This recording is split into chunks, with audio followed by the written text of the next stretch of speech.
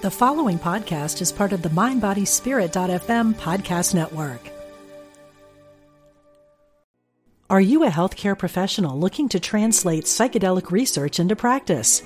Then register for Psychedelic Harm Reduction and Integration, a professional training offered by psychologist Elizabeth Nielsen and Ingmar Gorman at the Omega Institute in Rhinebeck, New York, May 24th through 26.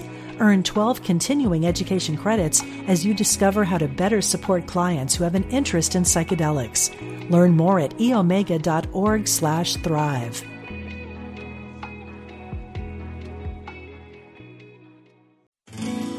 We are spiritual beings having a human experience. Welcome to Unity Online Radio, the voice of an awakening world.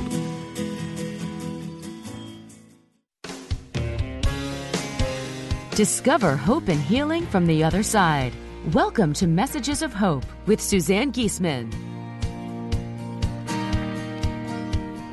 Listen, they're all around you, close as a thought or a memory.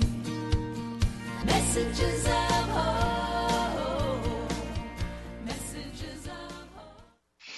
Well, hi everybody. Welcome back for another week. I can tell you that our guest today is going to give you so much hope, so many tools, so many stories that she has to share with us, and it's all about grief and healing from grief. I don't know that you ever heal completely, but moving forward and not suffering as much as so many are. I hear it in my own voice that I'm not quite up to the energy level that I always have. I usually come in with a little more excitement, and I am thrilled to be here. But many of you who follow my work know that my beloved dog Rudy passed Sunday, just 4 days ago, after 16 years of love with him. And it just does come with a heaviness, no matter what you know, just a sadness that happily I know he is still with us. He's still around, and he is released from that poor, sick body that he inhabited at the end there. But still, we sure do miss our babies, don't we?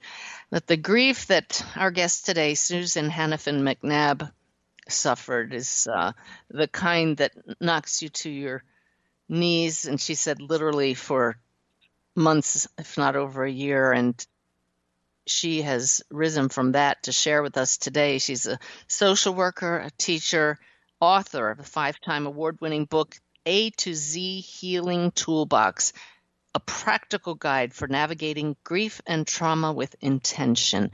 I have read the book. I'm so excited to share it with you, and I'm probably going to say at least 3 times in this show, you need to get this book, even if you're not grieving now. But before I blab on too much, Susan, please welcome to the show.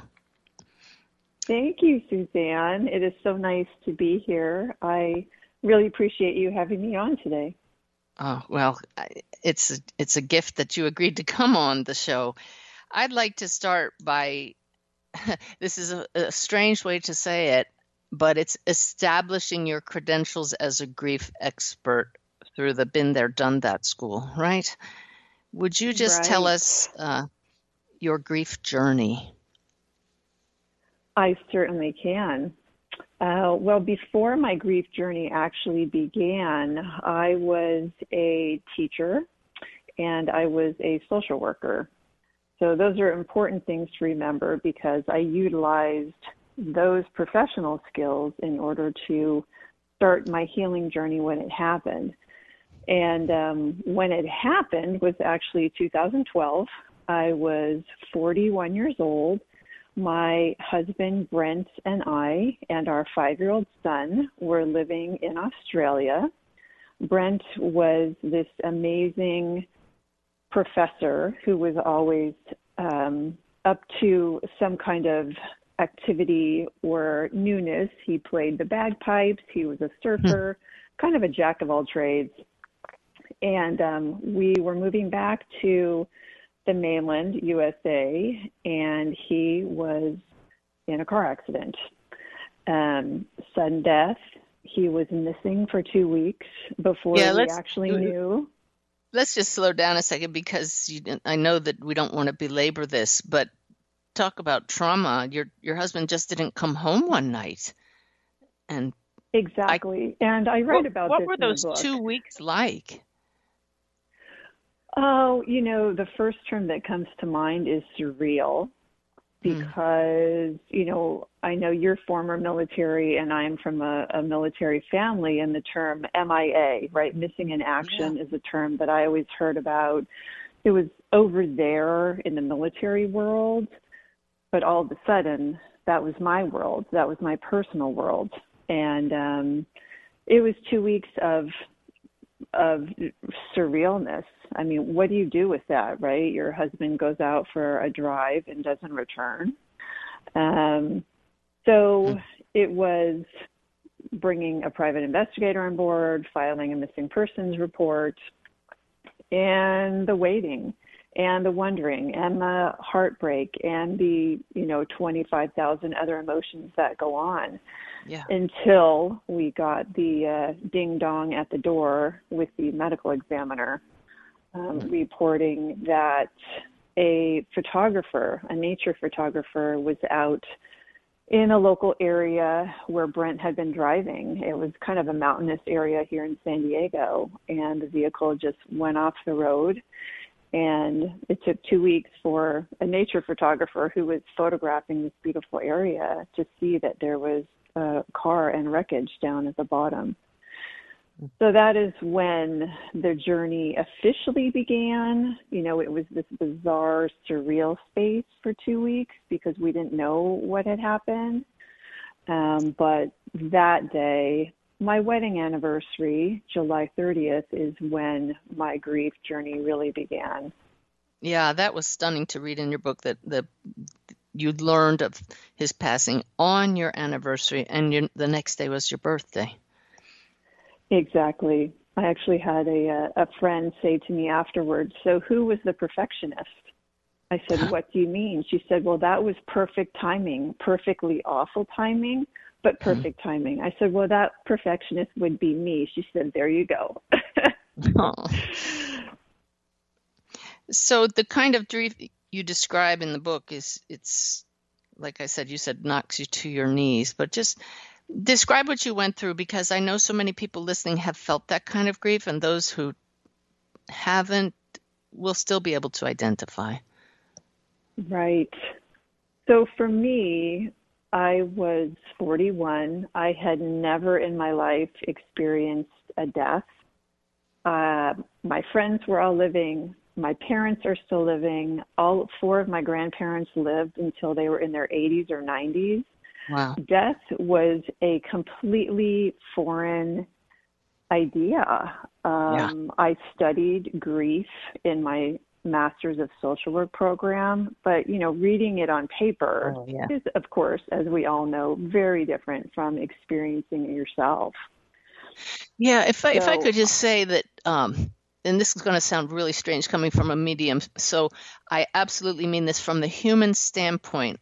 Spiritually, I know it's not the end, and we all who look into the afterlife know that. But from the human standpoint, the one thing that I find so stunning in the multiple close deaths that I've endured is that thought, it's so final. You can't get them back physically. Yes. And that is what knocked me to my knees. I mean, this is a man I was with for 17 years. We met in our early 20s. We kind of grew up together. And here I am with a 5-year-old. And I mean, death was foreign. Grief was foreign. Trauma, which I had endured for those 2 weeks, was foreign as well.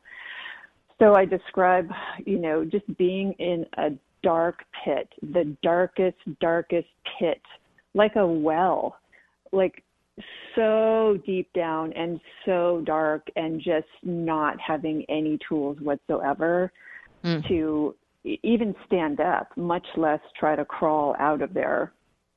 And it wasn't until I finally realized in some way that I've got this child here.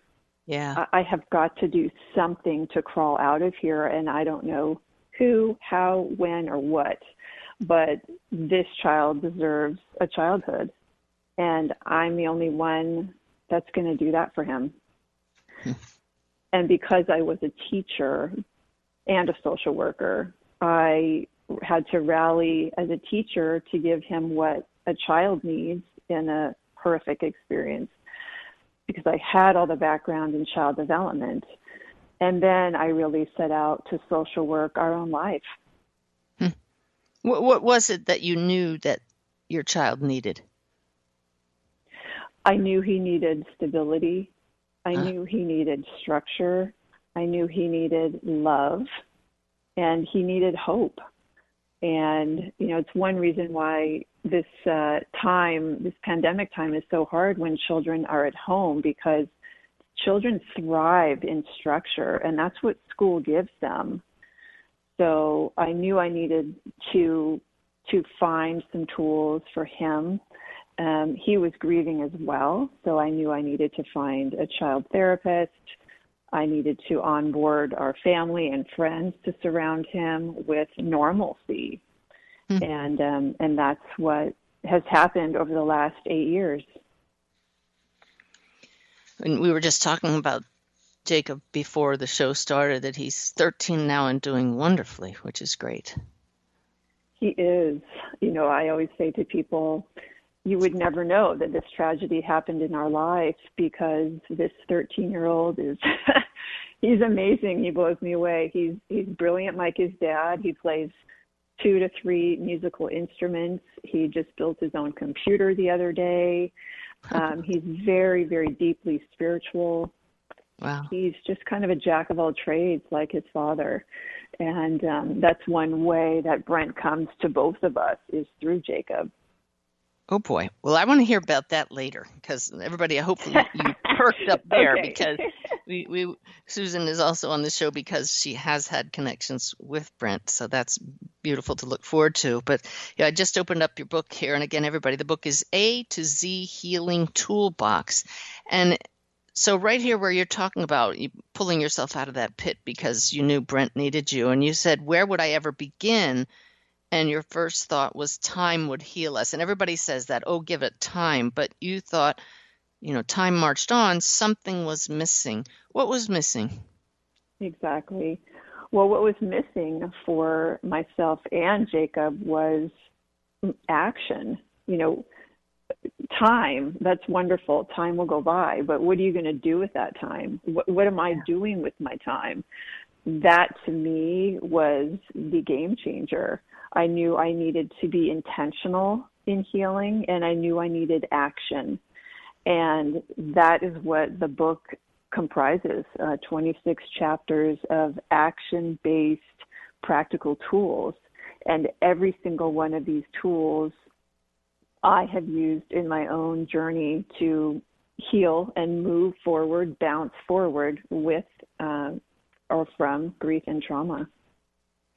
And I'm just going to tell everybody listening that they are so beautifully arranged, each letter of the alphabet leading to a tool.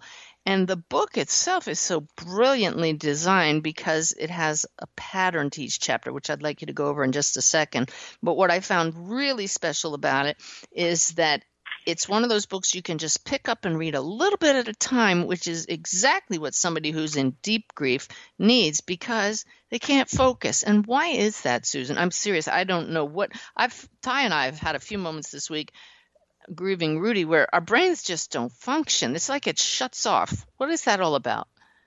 Exactly. Well, you said it. There are so many common reactions in grief, and grief changes the brain. Trauma changes the brain. So I knew when I put this book together, I needed it to be simple enough, yet informative enough to help those whose brains were not what they were.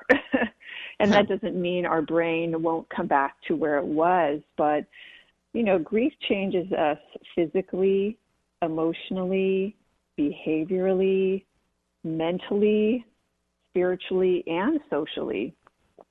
So, mentally, we've got confusion, forgetfulness, disorientation, difficulty concentrating, these maybe are things that you are feeling right now with the death of your pup.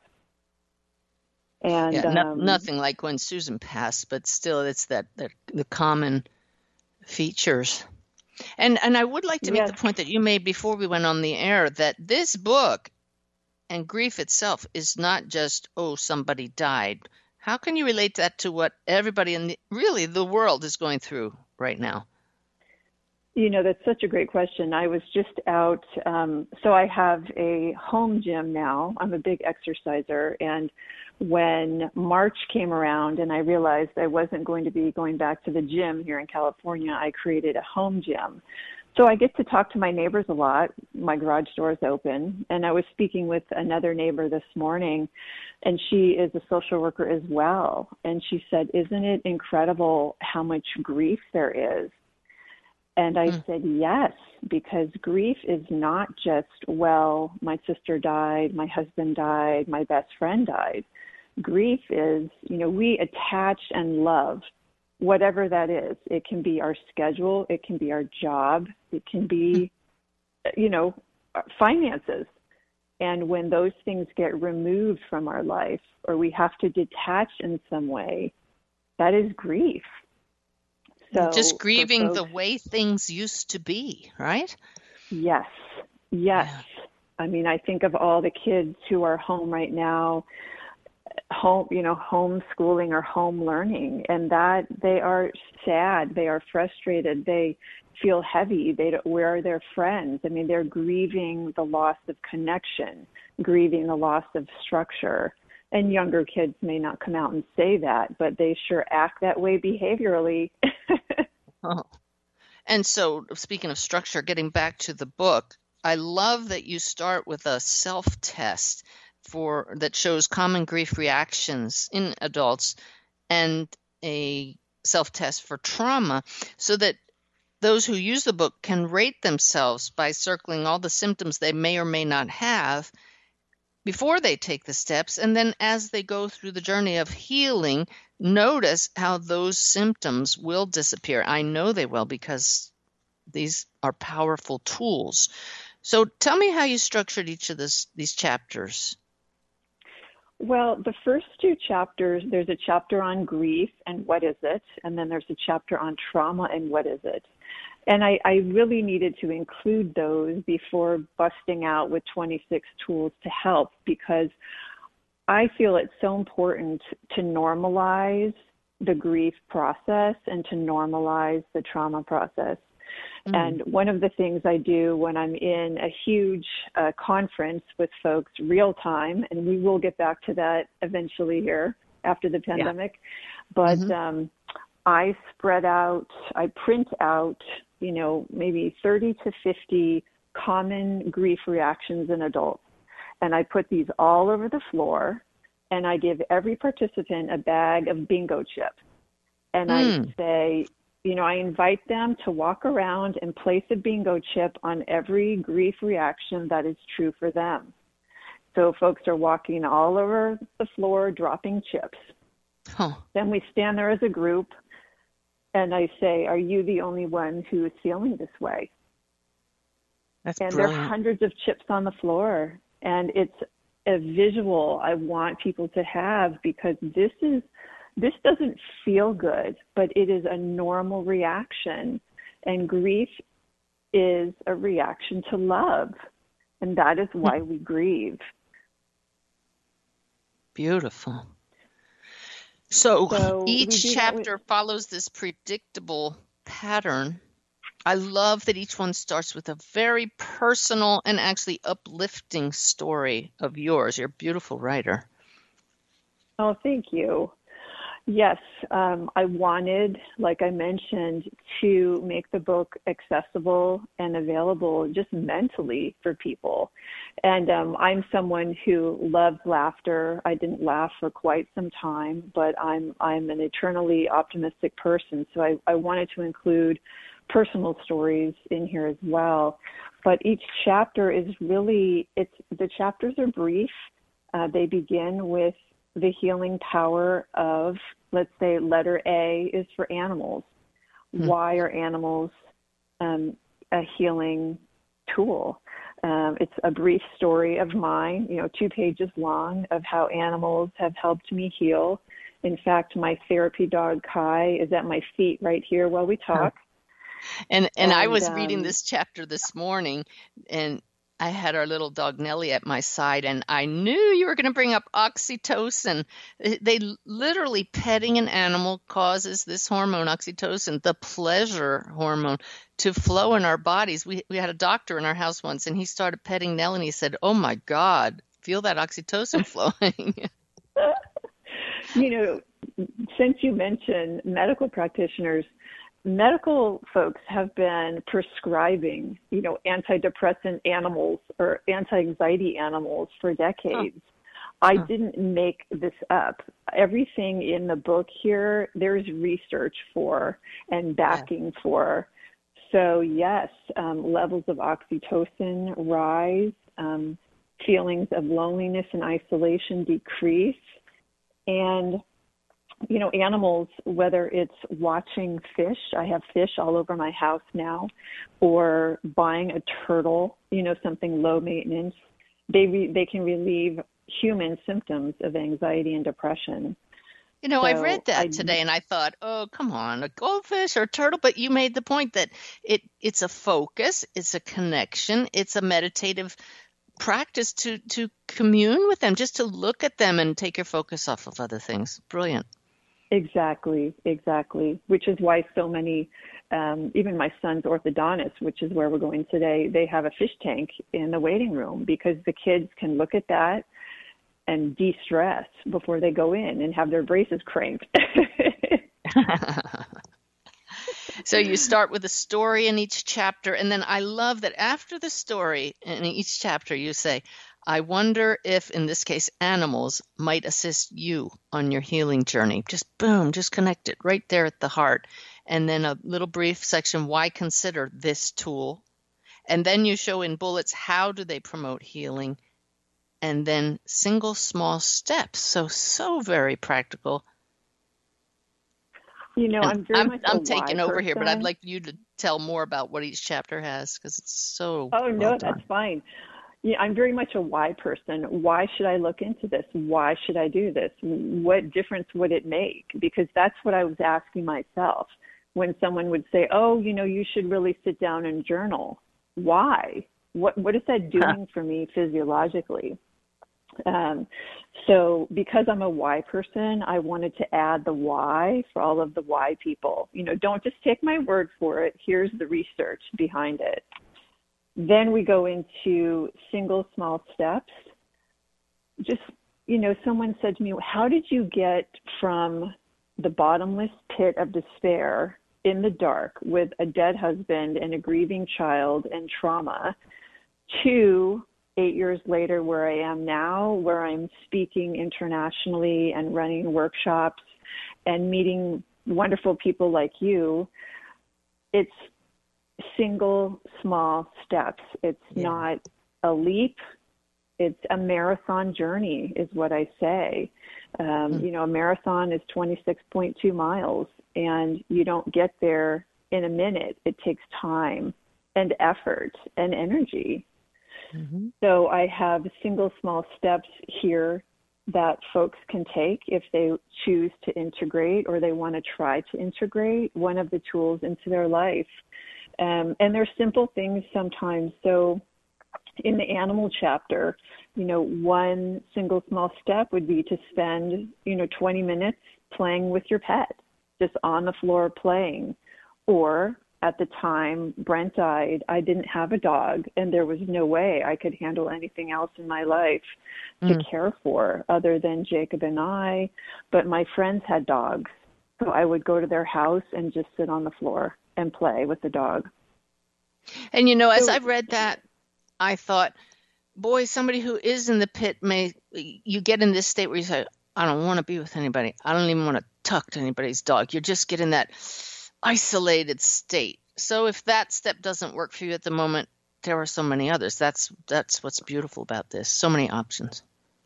There are options, and I've had so many people say to me, you know what, I keep this book by my bedside table or on the coffee table, and I just blindly open it to a page.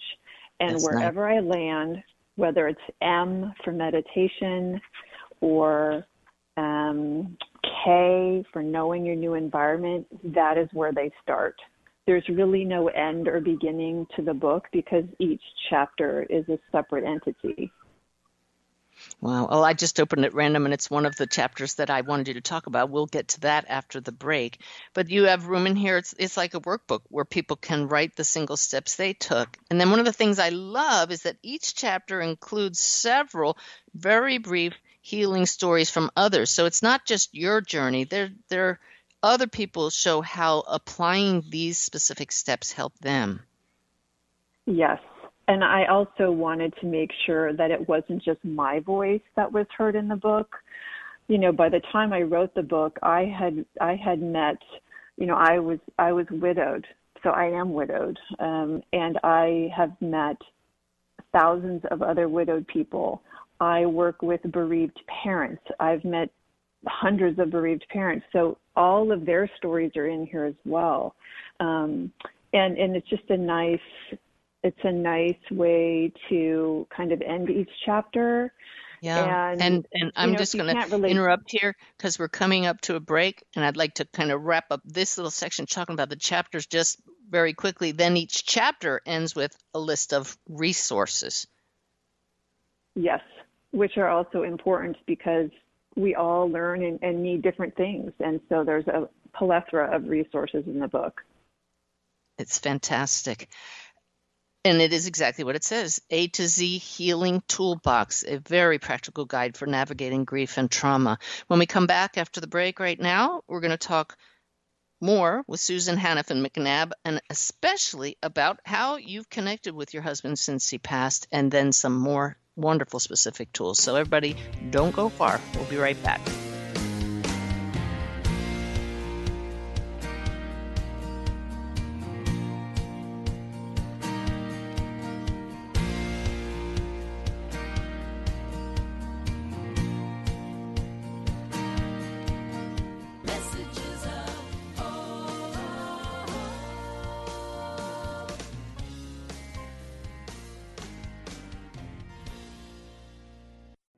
Are you a healthcare professional looking to translate psychedelic research into practice? Then register for Psychedelic Harm Reduction and Integration, a professional training offered by psychologist Elizabeth Nielsen and Ingmar Gorman at the Omega Institute in Rhinebeck, New York, May 24th through 26. Earn 12 continuing education credits as you discover how to better support clients who have an interest in psychedelics. Learn more at eomega.org/thrive.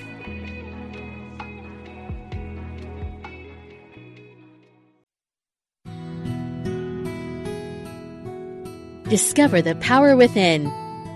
Unity Online Radio. The voice of an awakening world.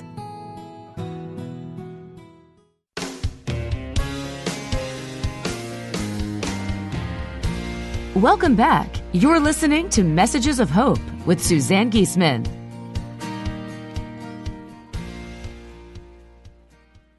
Hi, everybody. I hope you're getting a lot of good information that you can use from this show as we talked in the first half with Susan Hannafin McNabb, who is a wonderful grief expert. This is not just for people who are grieving the death of a loved one, but grief of any kind, change, loss that we all have to deal with, but especially for those who are in the throes of grief. Her wonderful book, A to Z Healing Toolbox, is something everybody should have in their library and a wonderful gift to give to somebody who's grieving. Susan, your husband Brent crossed unexpectedly in a car accident. I would love to dive into the spiritual and afterlife aspects of his passing now for a little bit. How have you connected with him since he passed, or how about the first time? I would love to talk about that. And as I mentioned when we first started the call, when I was 41, I had no death experience whatsoever. So the afterlife was something that I believed personally. I grew up Catholic, and so I had this idea of heaven is where we would go. but that was a concept that was way out there. When Brent died, I really needed to find out where that place was. Where did he go? And initially, I was so far down in the black pit of despair, I couldn't even move that direction. It took a trip to Virginia in order for the first connection to happen with Brent. This was probably, he died in July, and it was a few months later we went to my brother's house in Virginia Beach, and I was around family. I could relax a tiny bit, even though I was still deeply grieving and traumatized. And I just remember I was using my nephew's bed. So I was in this nice, big, bright room in the morning. And I was in that state of sleep, right before you wake up, you're kind of in this zone. And I just remember getting a hit of warmth and light through my body. And now I was in a dark place. And all of a sudden I felt light and joy and warmth in my body, and a song just slammed into my entire being, a song. And I thought, I am going crazy. The song, however, was my favorite song, and Brent knew that song, James Taylor. I'll do a little singing. Whenever I see your smiling face, I have to smile myself, because I love you. You know that song. Yeah. So the song, all I can say is it just slammed into me through my whole body. And I was in a dark place. I couldn't listen to music. I hadn't listened to music since Brent died, because he was a musician, professor by trade, but musician by hobby. He played the bagpipes, the flute, the guitar. I couldn't listen to any music without falling apart. So there was no way that song came to me on the radio or any other way. So I thought something's going on here, but because I had no experience with death or the afterlife or where is my person, I just said, I think I'm going crazy, and I kept moving. Well, these song slams, as I call them, kept happening. And they would happen when I was relaxed. The only time I wasn't crying hysterically or running around trying to figure out what to do to help myself and my son was in bed. And I would get slammed with these songs, and I started thinking, okay, Brent, what is going on here? And I would Google the song lyrics, and I'd print them out, and they were messages directly from him to me versus song. Perfect. And you have to notice that, and it's the randomness of it, but not so random, that catches your attention. I tell you, our loved ones in the spirit world are quite clever. Yes. Yeah. Right. So music and song was my first, something is happening here. Then I started working. I went on a retreat with a marriage and family therapist who specializes in grief. And she co-led the 4-day retreat with a yoga practitioner who was using trauma and grief-informed yoga to move grief out of our bodies. So I really got to trust this marriage and family therapist, who's also an author. About 2 years later, she offered another retreat. This time she was facilitating a 4-day retreat with a medium. Yay. And I thought, well, okay, I'm going to dive in because I have to. Something about me, if there's something over there on that side of the room that I don't understand, I have to go over there to try to understand it. And I thought, this is the perfect opportunity because I trust this marriage and family therapist. Right. She obviously thinks that there is value in having all these grieving people sit with a medium for 4 days on this retreat. Mm. And I tell you what, Suzanne, it blew me out of the water. Yay. Yeah, nothing will change your mind about the afterlife than that personal experience. And clearly you must have gotten some information about Brent that the medium couldn't have known. Oh, my goodness. Oh, yes. I mean, we sat there. There were 12 of us, so it was a small group for 4 days. And the first evening, we did a group reading, so we all just sat there. We each had a box of Kleenex. You know, all of us had lost someone in some way, either a mother, a spouse, a sibling. And it was remarkable what was happening. I mean, Brent just showed up, and I mean, she spoke for 20 minutes about things only he would know and things only he would want to tell me. Absolutely no one else would know any of this. And of course, every loved one of those people in that retreat would be there the whole time with you because they know what you're going through. They know where you are, and they want nothing more than for you all to know they're there. Yes. And that is one of the biggest takeaways. That was a life-changing 4-day weekend for me. The big takeaway for me was Brent is with me all the time.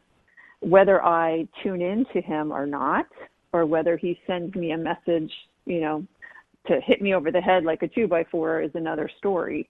But he's around. He's around me. He's around Jacob. And I saw that so clearly on this 4-day retreat. Beautiful. Wow. And I love that in your book, going to retreats is one of the tools. Right. You know, I think letter H is higher power help. That could be accessing help in the form of a retreat, a spiritual retreat, which is what I did. And there's also retreats in the form of letter P, which is peer mentoring, or G, group support. Just finding your people, finding your people and surrounding yourself with a community of others who get you and get the experience is so important, I believe, to healing. So speaking of that higher power help, I just opened up to H in your book. Anybody that joined us late, it's A to Z Healing Toolbox. So moving to H, healing power. I hear this so often, and I totally get it. You wrote, I was absolutely furious with God, my higher power. I screamed at, yelled at, cursed at God for many, many months. Would you share with us what got you to finally change that? Oh. Well, as I mentioned before, this journey has been a marathon and not a sprint. So it's been many small steps and really opening myself up to go find the answer or be open to someone who might have an answer that might resonate with me. So one of the first things that was given to me after Brent died was a book that really, really helped me understand that what I was going through in my anger toward God was very normal. The book is called A Grace Disguised by Jerry Sittser with a J, Jerry Sittser, and he is a theology professor. So this theology professor, in one car accident, lost his mother, his wife, and a daughter in one accident. And he has 3 remaining children. They were all in the car together. And I just thought, if this theology professor is angry at God, I think I'm okay. I think it's okay to be angry. And so I needed permission to be angry first. This author gave me permission. I went to a pastor of a local church. He gave me permission. He said, you know what? Here's a pad of paper. I'm going to leave my office. You can start writing to God how angry you are. He will listen. And So I needed permission, and I found the people that gave me permission to be angry. Then I opened No myself accident. up to exactly.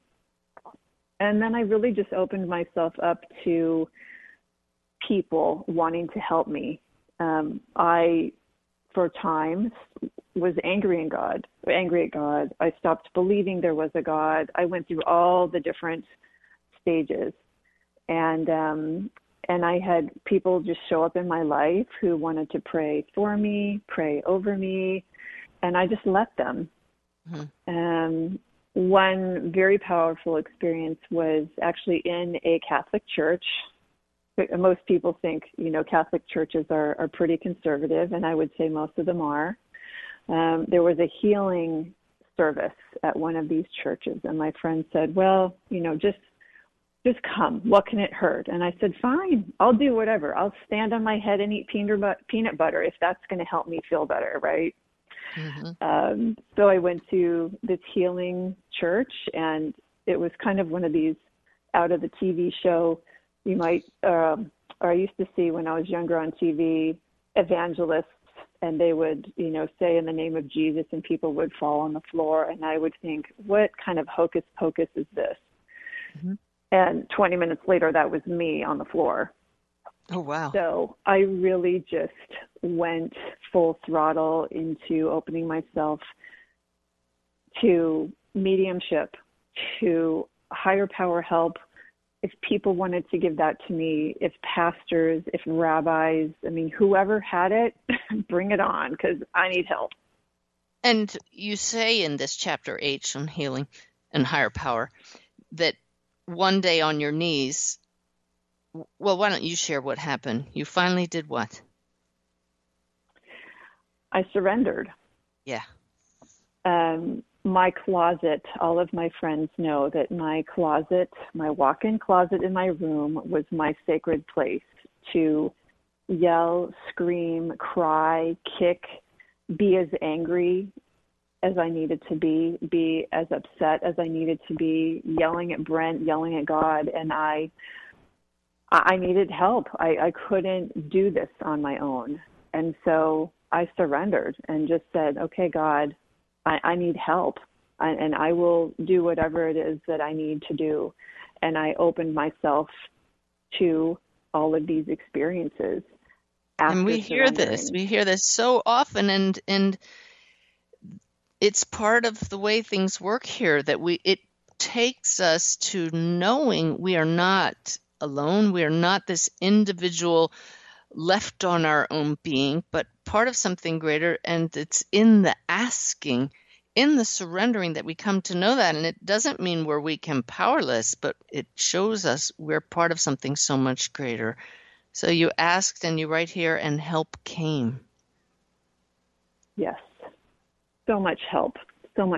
And I think, we're in a culture that says we should do things by ourselves. We should figure it out on our own. And that is not how we were created. We are human beings. We are supposed to be being together. And I'm such a firm believer in healing happening in community, which is why I love going to conferences, even virtual conferences. It's a community of people healing. I am the program and education manager for an organization, a nonprofit called Soaring Spirits International. Yeah, I wasn't going to let you get away with not talking about that, because Susan is the one that introduced me to Soaring Spirits International, which is a group for the widowed community, men, women, doesn't matter who your life partner is. And I have been referring people to it, Susan, in my readings when they need a support group. If they're widowed or widowers, it's just fantastic. Well, I'm glad that you're using the resource. Yes, we are a global support network for the widowed community. People can find us at Soaring Spirits, like spirits in the sky, soaringspirits.org. We run virtual conferences, live conferences. We have regional groups, regional social groups that meet live and virtually in 3 countries. We are just a huge supporter of widowed folks. And it's a beautiful, beautiful thing to see all of these people that I met years ago healing together. We heal in community. And I think that one of the most important factors in healing is finding your people, whoever they are. Who understand, right? Understand what you're Exactly. going through. Yeah, Exactly. like helping And they parents could heal even- for Shining Light Parents, those with a child across the veil. Same thing, that you're not alone. Others do understand. Wow. Yes. Yes. Thank you for that. And then really So, appreciating, sure. Uh-huh. yeah. So I mentioned before the break, and you'd said some people keep your book, The Healing Toolbox, A to Z Healing Toolbox, by their bedside. I'm going to say it again. Everybody buy this book. Really. It is a resource everybody should have in their home for any kind of grief. But you open randomly and see how it helps you. The chapter I opened to is the one on touch. I love this. Talk about touch and some of the ways we can get that even in a pandemic. Right. That's a tricky one, and it's one that widowed people miss often because the person who gave that to us is suddenly not here anymore. But we're humans, right? We need touch, and we all know the stories of babies who are left untouched. They do not thrive. And as human adults, we do not thrive with lack of touch. But I have learned that there are other ways to get touch, in addition to having a partner or spouse. Animals are great for that. If you don't have an animal, you can borrow one. I even have folks who went to volunteer time at a shelter so that they could be with the animals and let the animals be with them. I'm big on massage therapy. I do that, before this pandemic, I would do that once a month for myself, and I used to feel like that was such a luxury, and now it's a necessity. Yeah. Children, right? Children, you can get touch from children, yours or your niece or your nephew or your grandchild, just holding, right? Holding children, holding babies. So there are other ways to incorporate that. Even, hairdressers are great before or after they wash their head. A lot of hairdressers will do a head massage, just savoring all of those small touches throughout the day and the week. And a beautiful gift we can give to others too. Yeah, I love that. Yes. Yep. So these tools in your book, 26 different topics, but way more than just 26 tools. That's the thing. Each one is so packed with things that people can do. So this is a devil's advocate question. I know the answer, but for everybody, Okay. Everybody's benefit, are these tools just busy work so we don't have to feel the pain? Absolutely not. These tools will help you move with the pain and through the pain. We all know that you can't avoid grief. You can't walk around it or over it. You have to walk through it. These tools will help you walk through. And there are 26 tools because we are all different humans and we all gravitate toward different things in life to help us. I'm a huge exerciser and a huge nature girl growing up in San Diego. So I immediately went outside and I immediately started exercising just because it was something I knew. Fortunately, those two things are powerful healing tools regardless of grief. That is so true. And if I don't get out of the house in the morning, if I go straight from meditation and breakfast to working on projects on my computer, there's an energy that I may not even be aware of until I step outside to walk one of the dogs. And it's just like, oh, that fresh air is just a complete change in your feeling. Just getting outside, let alone getting fresh air through walking or exercising. Yes. And it used to be, exercise, do it, it's good for you. But again, the why. Why is it good to exercise when you are grieving? Well, back to the oxytocin lift, back to the dopamine lift. I mean, we need those chemicals to increase in our brain. And during grief, those are at a very low level. So again, doctors and scientists have been toting the powerful effects of exercise for decades. And that could just be a walk with your dogs in the sun. It could be, for me, I take my paddleboard out or go for a hike in the hills. Anything to just move. Yeah.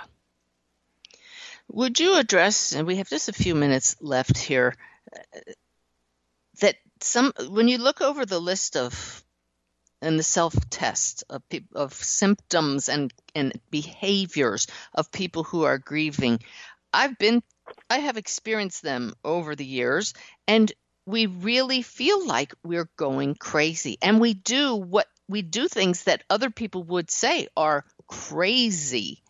Would you discuss crazy? Yes. Well, as I mentioned before, our brain changes. We are affected physically, emotionally, behaviorally, socially, mentally, and spiritually by grief. So behaviorally, do I usually walk into my walk-in closet and scream and cry and wail? No. But during grief, yes. Was I able to read novels before Brent died? Yes. Do I really pick up a novel now? No. And that's okay. Our brain is affected. One of the stories I tell in the book is of me walking around all day long to my son's school, to get groceries, wherever I was going. And at the end of the day, I realized I have a smashed green earplug in my hair that has been there all day long. And I was so not noticing anything that I walked around all day with a green earplug smashed in my hair. That's not as bad as the other story you told, though, Susan, of the woman that walked to her car in the parking garage across the street in a busy city without her pants on.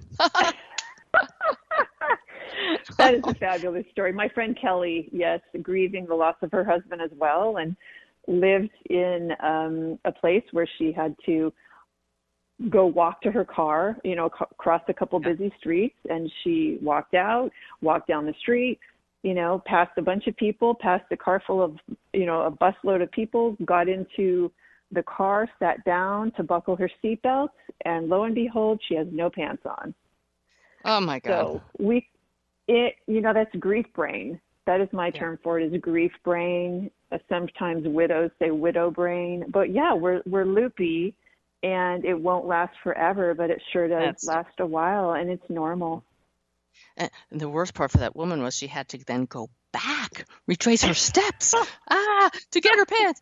But let's, I'm laughing now because your book gives us hope. This show is messages of hope. You've given people tools to move forward, and you will always miss the physical presence of your loved one. But could you just wrap up with how you would like people, you would like them to take away from this about living with the death of a loved one? Well, I will say to everyone what my good girlfriend said to me, who was also widowed when I met her. She said, your life will not be the same, but it will be awesome once again. Oh, nice. And I would say that my life is awesome once again.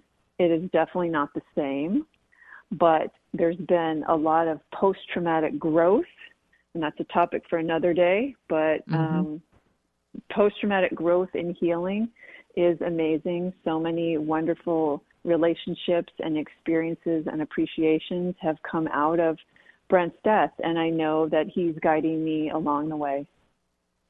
That is beautiful. That is the wonderful awareness to come to. I thank you so much, Susan, for coming on the show and sharing your wisdom and your love with us. Thank you, Suzanne. I appreciate it. All right, everybody. A to Z Healing Toolbox, a practical guide for navigating grief and trauma with intention. Yay. Thank you, Susan. We'll see you all next week. Have a good one.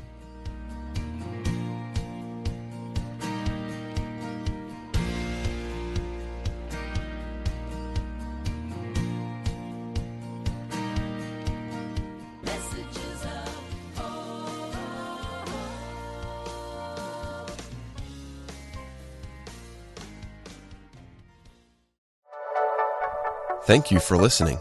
This is Unity Online Radio, the voice of an awakening world.